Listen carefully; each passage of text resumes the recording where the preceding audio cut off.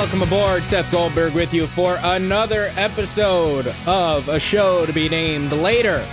It is Friday, June 8th, 2018. We are getting ready for Game 4 of the NBA Finals. We'll talk about that in a little bit. You'll hear from Chris Carlson coming up as well.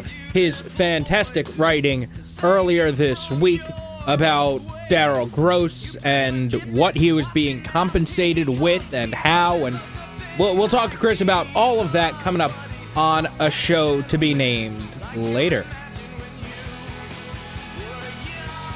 As promised, we bring in Chris Carlson now, and we talked about this story yesterday on the podcast, Chris, but you're reporting about Daryl Gross and the compensation that he got after resigning as athletic director. Fill in the blanks here, but it seems like essentially he got the same compensation over the following 3 years after having to resign due to the NCAA investigation? Yeah, there's certainly some blanks that I would like to fill in too, yes, but haven't been able to. But you know, the gist of it is, Daryl resigned after the NCAA investigation was over. Nobody ever said it was due to the NCAA investigation. Nobody ever said it was because he was being held responsible. But that was kind of the general feeling from most people. When you resign after a scandal, most people usually connect the two. And then he was given this post as a special assistant to the chancellor, which we've all seen used at most places as kind of a way to put people out to pasture, let them finish out their contracts without firing them. So that's what we all thought happened with Daryl, and that's how we thought Syracuse handled it. We thought Syracuse kind of had a pretty strong response to the NCAA investigation. But it turns out that they signed him to a 3-year contract after it was over, worth pretty much the same salary that he was making as athletic director.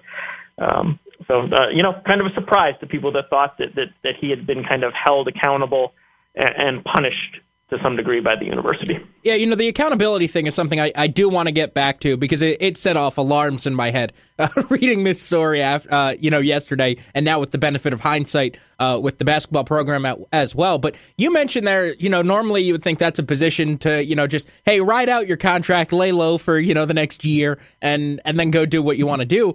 It's interesting that wasn't the case here. Like they re-upped him to put him in that position, to teach one class at the Fox School or something along those lines. That was the interesting part to me.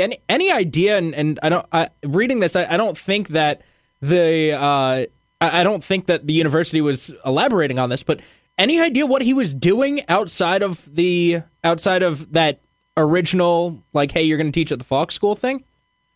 Yeah, we know he taught that one class, and Syracuse said he was going to work in advancement and marketing. Granted, some of those positions aren't exactly high profile, where you're in the public eye, but it is certainly curious that Syracuse, didn't connect him with any projects, didn't connect him with any major works by the university. So yeah, kind of your best guess is as good as mine. But I from talking to people, and this isn't everybody at Syracuse. Maybe right, he was just involved with a different crowd now. But from what I have heard from folks at Syracuse University, he was not a particularly active member of the university community. Chris, I think the one of the more interesting points, I think even more so than that they re-upped his contract, is that at some point here he goes to, the chancellor or whoever he's reporting to and says, I have this opportunity across the country. And for whatever reason, they pay him what seems to be a severance for a job that he quits. I was curious about this because, I would think that if you go to quit the job, you're not going to get paid your severance. Yeah, I mean, that's what makes it really, really curious, for sure, because you're right. If Syracuse had actually signed him to a 3-year contract for something they wanted him to do, and he was playing a vital role in the university, it would not allow that person to just walk away. It might allow that person to walk away for free, but it certainly wouldn't then turn around and pay him $675,000 to quit that very valuable job that he was doing for the university. And I think that certainly, it should set off alarm bells. it raises a ton of questions about why Syracuse signed him to that 3-year contract that I wish I knew the answer to. I'll be honest with you, I don't. It's a question that I wish Syracuse University would respond to, but they haven't. But why you would pay somebody to break a contract with you, there is no plausible reason in my mind. Chris, you mentioned the ringing alarm bells. I mentioned it earlier when you mentioned accountability. One of my overarching thoughts when I read this story and this article from you yesterday is, all right, so the sanctions come down and Daryl Gross resigns or however they want to say it, and Jim Boeheim is going to retire in 3 years. And we now know that Jim Boeheim is not retiring after 3 seasons, and we know that Daryl Gross had a very nice, cushy, soft landing spot. So who was held accountable for what happened? Yeah, and I mean, again, there are certainly people out there that have reasonably made the case that, the sanctions were minimal and the NCAA overcharged and it was a whole bunch of nothing, and that nothing should have happened. And, while I might disagree with that assessment, it is a reasonable opinion for anybody to hold. But what ended up happening is Syracuse appeared to hold all these very powerful people accountable, and we take academics very seriously, and we're going to come down hard on this terrible thing, when in reality they weren't treating it very terrible or very seriously at all. And if they wanted to not treat it very seriously, that would certainly be their prerogative, but then they should say it. They should be honest about it and transparent and say, hey, listen, we think this is all nonsense, and we're not going to hold Jim Boeheim accountable, and we're not going to hold Daryl Gross accountable because we don't really think it's important, and we don't think there's anything for them to be held accountable for. But what happened is it appeared like they were holding everybody accountable when they weren't, and that's kind of a problem. Yeah, that's my thought is okay, you put on this facade of Daryl Gross is out, and you put on this act of Jim Boeheim is going to retire, which I think that at some point everybody was a little skeptical of, even from the start, and then obviously Hopkins leaves and all the circumstances changed. And, yesterday when I was talking about this and really thinking it through, Chris, the people who were hurt the most and the people who were punished the most ended up being like Rakeem Christmas, for the postseason ban. Yeah, certainly Rakeem Christmas. I mean, if you remember that season, they were kind of on the NCAA tournament bubble. They'd beaten they'd beaten Duke. They'd had some surprising results, and if they finished the season strong, they might have had a chance, like 2 of the past 3 years, to creep in on the bubble. They were certainly robbed of kind of an ACC tournament experience that mattered, where they could have made a magical run. Rakeem Christmas, the end of his career and the end of really an exceptional season, he was just grinding out to a finish that we all knew it was going to end. And it really didn't seem like that was a particularly enjoyable experience for him.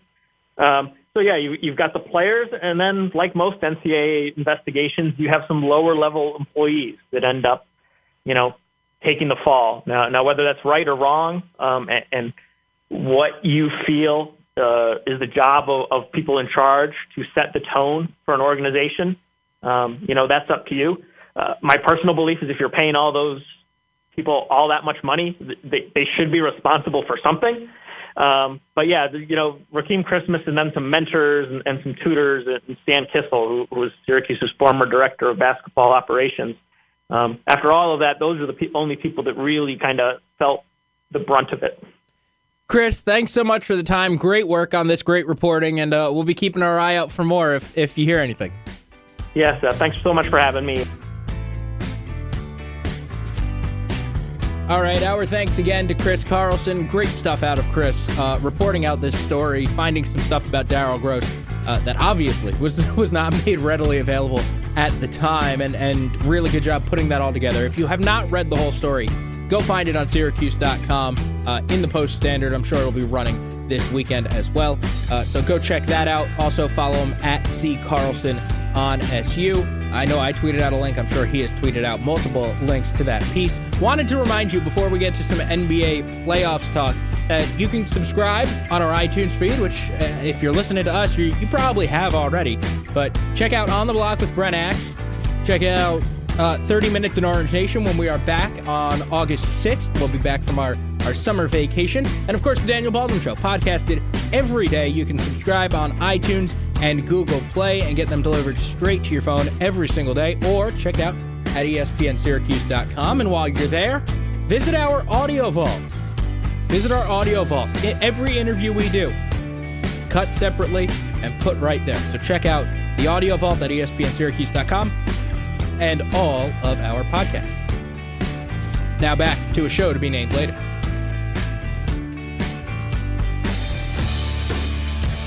All right, let's get to some NBA Finals talk here. It is Game 4 of the NBA Finals tonight in Cleveland. And, you know, we said this after Game 2 when the series shifted from Golden State to Cleveland. The only thing left to watch for is whether they can finish off a sweep, whether the Warriors can sweep this Cleveland team, and whether LeBron can win Finals MVP while his team gets swept. I think that he's fallen off enough, and don't get me wrong, he's still been unbelievable, right? Like otherworldly good. He's still been that good, but he's fallen off enough that I think that we can now end that conversation, right? Like I don't think he's in the conversation for the MVP. However, I do think that the Warriors are going to finish off a sweep. I think that the Warriors are going to finish it tonight. I think that is it. And we're not really going to think too much of it. Warriors are going to go in there. They'll do what they do. Maybe they'll finally all play together. Maybe they'll finally all play a good game at the same time. And they're going to walk out champions. Just like they did last year, just like they did in 2015. And they're going to win 3 out of 4 titles. And we're going to start having the conversation. You know we are. We're going to start having the conversation of where does this team fit amongst the greatest of all time. We're going to start having that conversation because I think it's a legitimate one. I think that when you look at the greatest teams of all time, the Bill Russell Celtics from so long ago get thrown in their own category, right? They went to, 8, 9 straight finals. Russell won 10 rings. Like, that is so far in its own category. So, kind of sort of modern, right? Let's keep this to a modern lens of the greatest teams of all time. I don't know that anybody's touching the Jordan Bulls. They won 6 titles in 8 years, 6 in 6 years when you factor in when they had MJ. So I don't know that anybody's touching them. But how does this Golden State Warriors team, winning 3 in 4 years, and the dominance that they've shown, how does it stack up to some of those teams of the 80s? How does it stack up to the Lakers of the 80s, to the Magic and Kareem and Worthy? How does it stack up to that team? How does it stack up to the Boston Celtics of the 80s with Larry Bird and Kevin McHale and Robert Parrish? How does it stack up to that team? Or the Spurs of earlier this decade, the Lakers of the turn of the century? How do those teams stack up with the Warriors? And I think that ultimately when you look at it, the Warriors are going to stack up pretty favorably to most of them. I think that they're better than the Spurs. I do. I think they're probably about on par, if not better. I think they're better than that Lakers team at the turn of the century with Shaq and Kobe. And I know that they went three-peat. But I tend to think that this Warriors team is better, and just looking at the depth and what they've done, they're going up against LeBron James and his teams in these 4 finals. It's been nothing short of incredible, the teams that they've beaten. I mean, maybe save for this year. And I think you're ultimately comparing this team, this Warriors team, to ghosts, to teams of the 80s, to the Celtics, to the Lakers, that we remember so fondly, that we love, right? That we make out to be Cavs and Warriors of now, where they met every single year in the finals. Where there was an ESPN 30 for 30, a 3-part series last year about that series, about that rivalry. It was a rivalry. Much more so than Cavs and Warriors of today. But I think that those are the 2 teams that we're comparing this Warriors team to. Lakers and Celtics of the 80s. They are on the same level as those 2 teams if they were to pull out this championship. And look, they're up 3-0. They're going to win this title. With that being said, The other storyline that is going to start, if it hasn't started already, and I think that for the most part it has already started, but the other story that is going to get started and really heat up and start, really flowing is the what is LeBron James going to do discussion.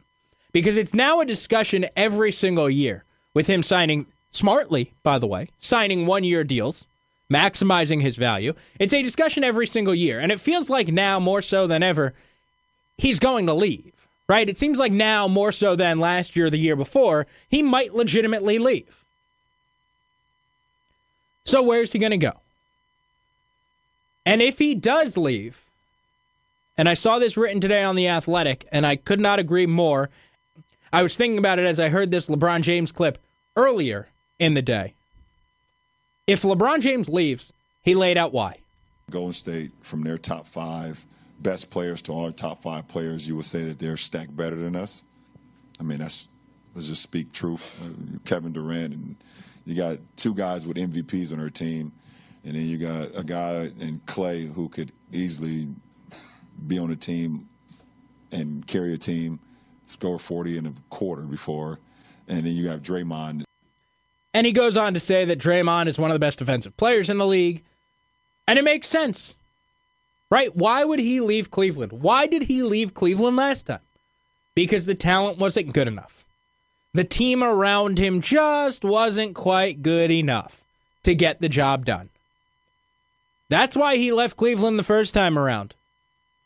Because he couldn't beat the Celtics. Because he was walking off the floor at the Boston Garden a loser.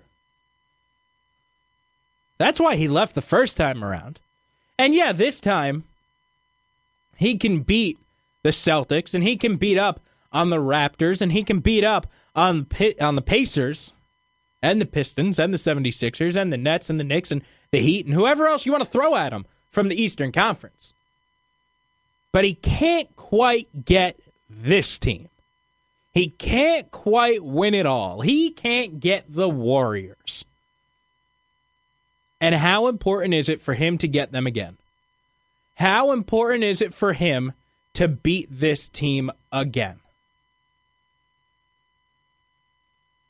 How much of a drive does he have to go get that next ring? And I think that, and that question almost alone, is going to answer the question of where LeBron James ends up. I think this question, this decision, this thought process, by reading most of the reporting in Cleveland, it seems like this will be driven by winning. And where LeBron James has the best chance to win. Is that Cleveland? I don't know. But Cleveland is home. How much does being home matter? How much does not having to move your family matter? How much does letting your kids finish high school in the same place matter? All questions to ask. How much does fame and fortune and Hollywood and post-career matter? Does it mean he's going to go to the Lakers or the Clippers and play in L.A. and live in Brentwood where he's got a house? And then he can build his already growing multimedia business, The Uninterrupted. Or does he just want to win? Does he just want to team up with some friends and win? Does he want to go to Houston, even if they have to gut the roster? Even if they have to cut it all open and only have LeBron, Chris Paul, and James Harden? Is that where he wants to go? Is that who he thinks gives them the best chance to beat the Warriors? What's the decision here? What is it going to be based around? And you can make a case for most every team in the league. Does he want to go for a legacy play? Does he want to go for a legacy play? Does he want to go to New York, play in Madison Square Garden, do something that even Patrick Ewing couldn't do for that starving franchise? Because if you win a title with New York, if you win a title with the Knicks and have that parade, down the Canyon of Heroes. You're a god. You are a god. So what does he want? What is it that LeBron James wants? What is going to factor into his decision the most? And then you can figure out where you think he'll go. I just laid out 4 or 5 cases that all sound totally plausible. Stay home, let your kid finish high school, play in your backyard. It's Cleveland. Fame, fortune, money, build your business, grow your empire, grow your brand. You're going to Hollywood. Beat the Warriors? You're probably going to Houston to join up with Chris Paul and James Harden. You want to build your legacy? You want to elevate to higher than a king? You go to New York. You go to the Knicks. For the record, I think that is the least likely of all options. The least likely of all options. There's no way I see him actually going to the Knicks, but I think it's on the table. Because of how starved that franchise is for a winner. Because they haven't been legitimately good in now nearly 20 years. Because they haven't won a title in almost 50 years. 45 seasons since they've won a title. You win one there, and you're above a king. You're above a mere mortal. And look, maybe this is me, the New Jersey native who grew up a Yankee fan, who watched parades as the Yankees and Giants went down that parade route. But you can't tell me there's a better parade route in the country than going down the Canyon of Heroes and getting to New York City Hall. You cannot tell me there's a better parade route than that. So I think that's on the table. But those are the 2 questions that will be left to ponder after tonight's game. Because tonight's going to be the end of the NBA season. Game 4 is where it ends. The Warriors are going to come out because the Warriors are just better. Right? The Warriors are just the best team in basketball. And it doesn't matter if they're all playing together. It doesn't matter if they're all on. It doesn't matter if, they're all on the same page. Because they haven't been all playoffs long. They haven't been all playoffs long. And they've managed just fine. They've gotten to the NBA Finals. They've gotten a 3-0 lead.